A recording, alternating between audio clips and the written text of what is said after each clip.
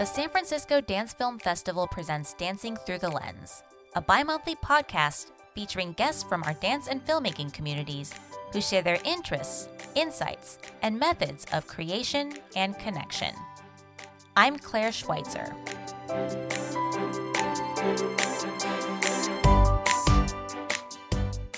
Sean Dorsey is recognized as one of the country's first acclaimed transgender modern dance choreographers and is the first transgender artist to appear on the cover of Dance magazine. Sean not only presents his own work through Sean Dorsey Dance, but is also the artistic director of Fresh Meat Productions, which invests in the creative expression and cultural leadership of transgender and gender nonconforming communities. He was most recently featured in an episode of KQED's If Cities Could Dance, which not only profiled his career, but also presented filmic reinterpretations of his stage work. We discuss how choreographic material changes when brought from stage to film back to stage, as well as his dreams for the future of trans artists in dance and dance film. Sean Dorsey, thank you so much for joining us on the show today. Thank you so much for having me. I'm so thrilled to be here with you. Let's actually start with one of your more recent projects, and that is the latest in the KQED series, If Cities Could Dance. Now, this is very typical of the series in that we do have a documentary element, but we also have filmic reimaginings or reworkings of some of the work that you have done previously. Can you actually explain how this came into being? It's been quite a ride and quite a dream come true. I had already loved and followed the series. I've been so inspired by the artists portrayed in the If Cities Could Dance series, but also just was really in love with the vision and the format of the series. You know, getting to almost inhabit, the bodies of these different dancers and dance companies as a lens into getting to know the cities and communities that they work in and that their work is informed by. So I was already a fan, I guess, is the short version of that. A publicist I have been working with reached out to them and they said, oh gosh, we've already had like 2 or 3 other people highly recommend you, and you're already on our list to approach. So we're going to approach you, which was amazing. So thrilled to have gotten to be a part of that series. Absolutely, and it's beautifully shot, and I just, again, shout out to Lindsay Gauthier. Lindsay is amazing, and yes, it was such a dream come true. Early on in the series, we started the process working with Alex Irwin, who is amazing also, and then he left the project to begin an amazing new job position. And so we were kind of in the position of, well, Sean Dorsey, who would your dream director be for this project? To which there was only one answer, which is Lindsay. And she said yes, she was interested in the project. That's just been exquisitely wonderful to get to work with someone who has been a friend and artistic collaborator for years, to have someone who I admire and respect so much as a film artist, who then also has followed and known my company's work for, well over a decade. So who so deeply knows my work, the trajectory of my work, the evolution of projects, knows on a very deep level how I work in community and with my company. So to have her bring that deep knowledge of my artistic and political DNA to this project just, I think, made all the difference. We've gotten such incredible feedback about the episode and the kind of depth of it and the visual beauty of it. And that's so much thanks to Lindsay's vision and, again, this deep trust, I think, that runs both ways, and love also. Now, in the episode, in terms of the filmic elements themselves, we see excerpts from work that, not only work you've presented previously, but work that you are going to be presenting in full later on. So we see excerpts from Boys in Trouble and The Lost Art of Dreaming, which were really conceived of in a stage environment. Now, were there any discoveries that you made when translating these works to film? I would say yes, new discoveries, some of which happened through happy accidents, or, you know, divine intervention or who knows what.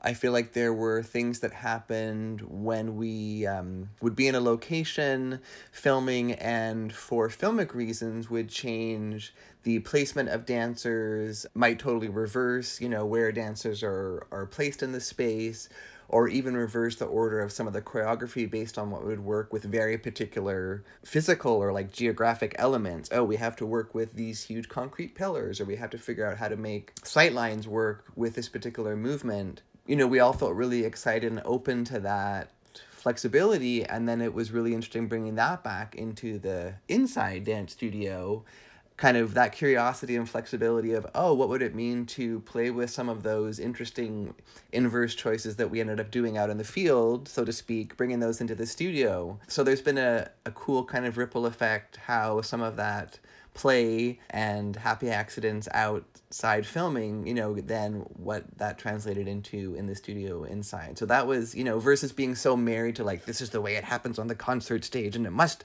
be preserved this way in nature or, you know, in the city, just being really open to how will this movement work in this natural setting or in this very urban setting, and how can we also adapt and interact with this new setting that we're in.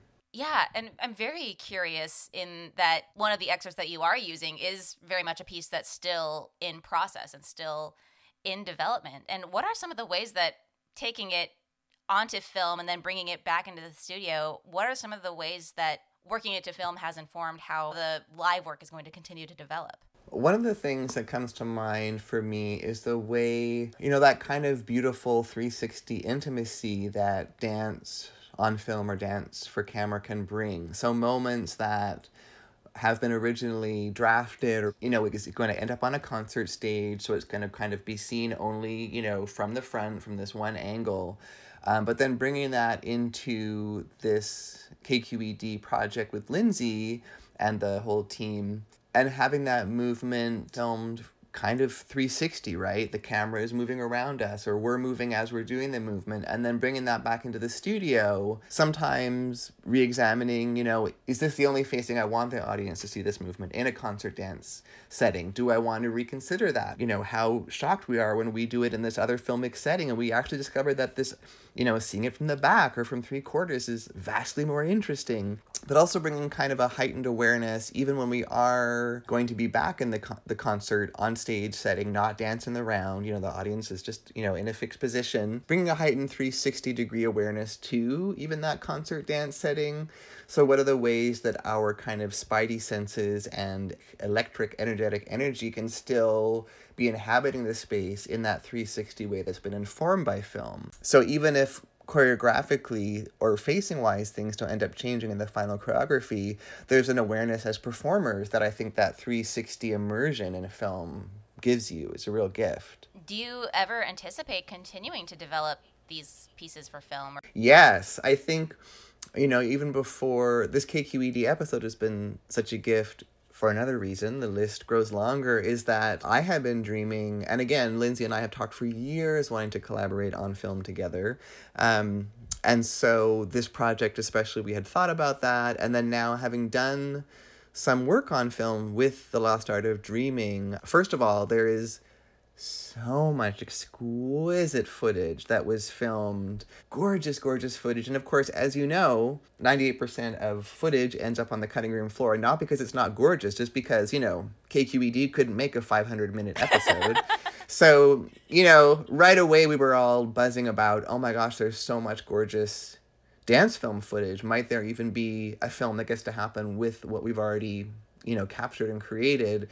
And then there are parts of the new show we've been developing that actually there are sections we didn't bring at all or didn't film for the episode that I think would be really extraordinary on film. So it is indeed my hope and dream, not manifested in any form yet, but I do have a dream of developing and capturing more of this project for film, both for aesthetic reasons that I think it, some part of it really could have a home and live and belong there in that 360 immersive dance film, you know, magical altered reality state that is, you know, dance on film. And also just there are so many geographical and political and community reasons that as a transgender and queer artist, the whole world of dance film and dance for camera and dance films is still profoundly mostly cisgender folks making films by, with, and of other cisgender folks.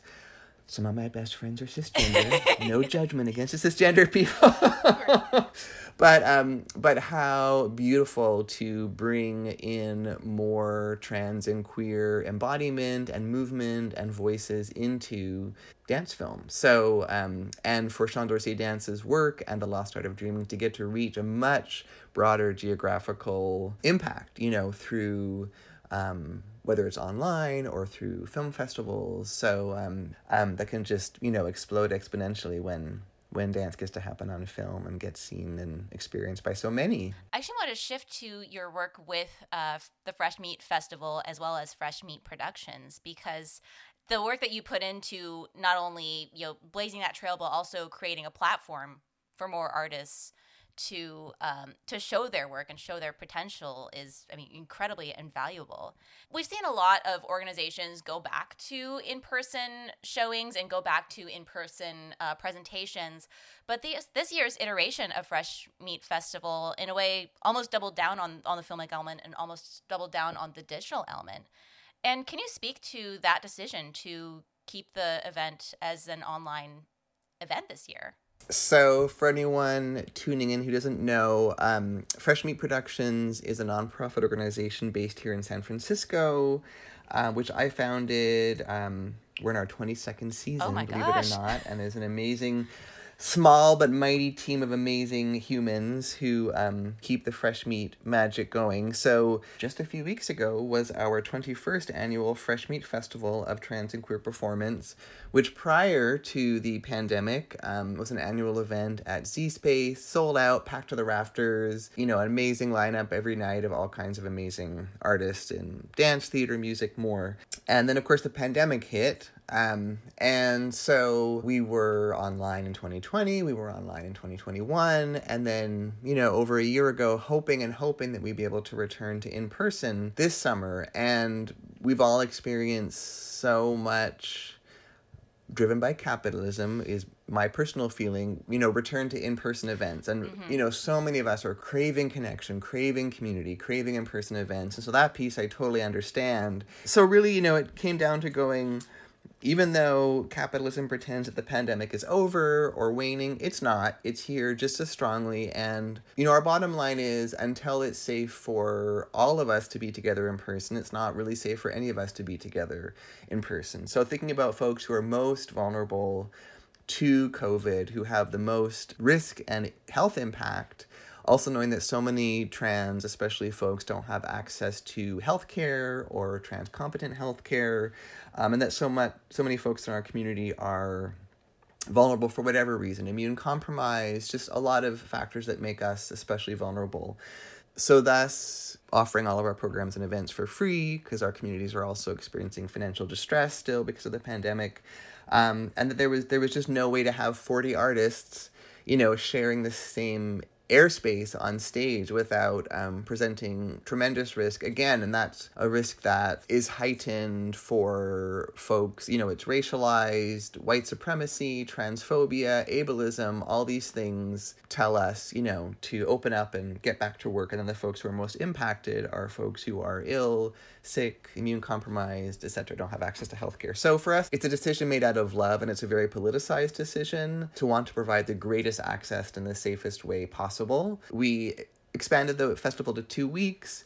We paid and presented over 40 artists. We even increased artist fees again this year. And of course, closed caption, you know, all of our online content for anything we do.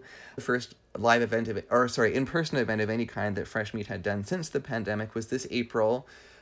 We had our home season in person. We handed each audience member a KN95 mask at the door with love, so the audience, you know, we're all safely masked to take care of each other. And we have had some in-person classes and workshops, but otherwise we're still having our programming primarily online, and it's kind of just navigating month by month. We do dream next year of somehow having an in-person event, but always safety and access is the first priority. Safety, access, and love is the first priority. That's awesome. That's awesome. Yeah. And I mean, I also just want to circle back to something that you said earlier as far as representation, not only in front of the camera or in front of the audience, but also behind the camera as well. Having, trans and non-binary filmmakers or having people behind the camera who are making those decisions are very few and far between.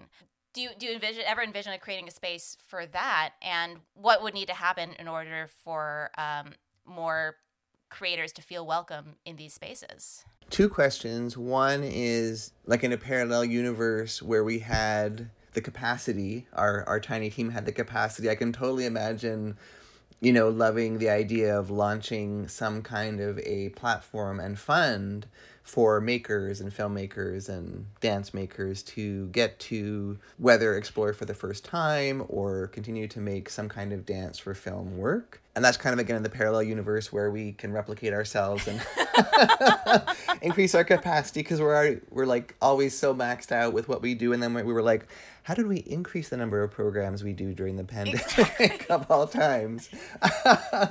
Maybe there's a way I'll put out to the universe that perhaps there's a way conversations could happen, and we'd love to be part of that.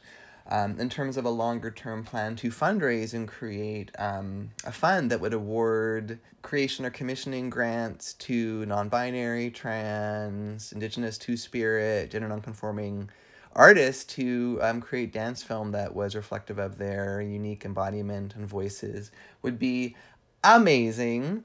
And I would certainly, if anybody tuning in is interested, I'd be so down with sharing information, knowledge, contacts, recommendations. I would go to bat and advocate with funders.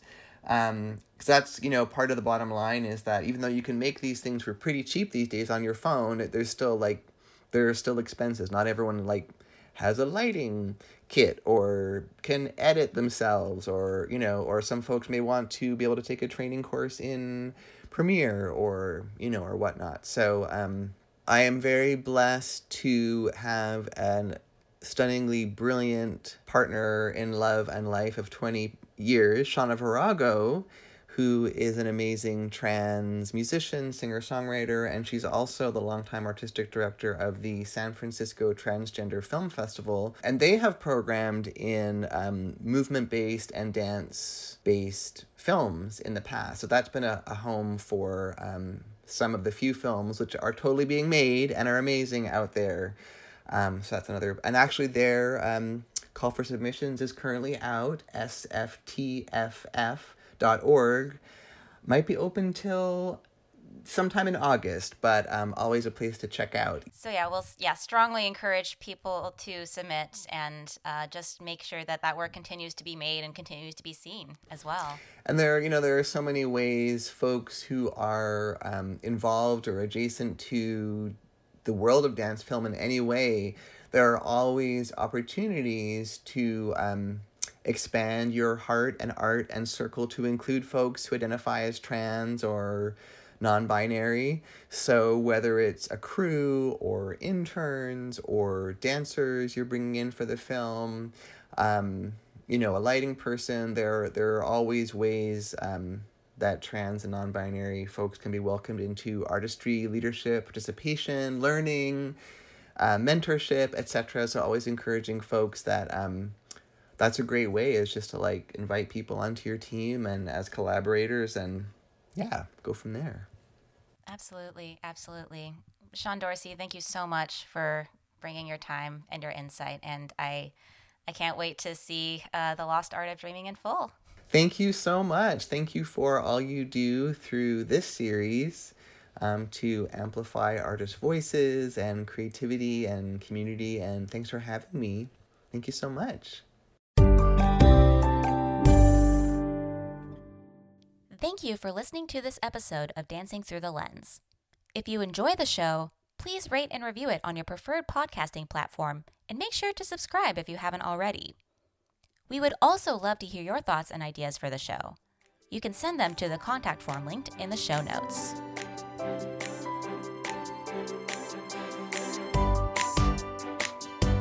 Dancing Through the Lens is a production of the San Francisco Dance Film Festival. It is produced and hosted by Chris Willett and Claire Schweitzer. Theme music for Dancing Through the Lens was composed by Daria Novo.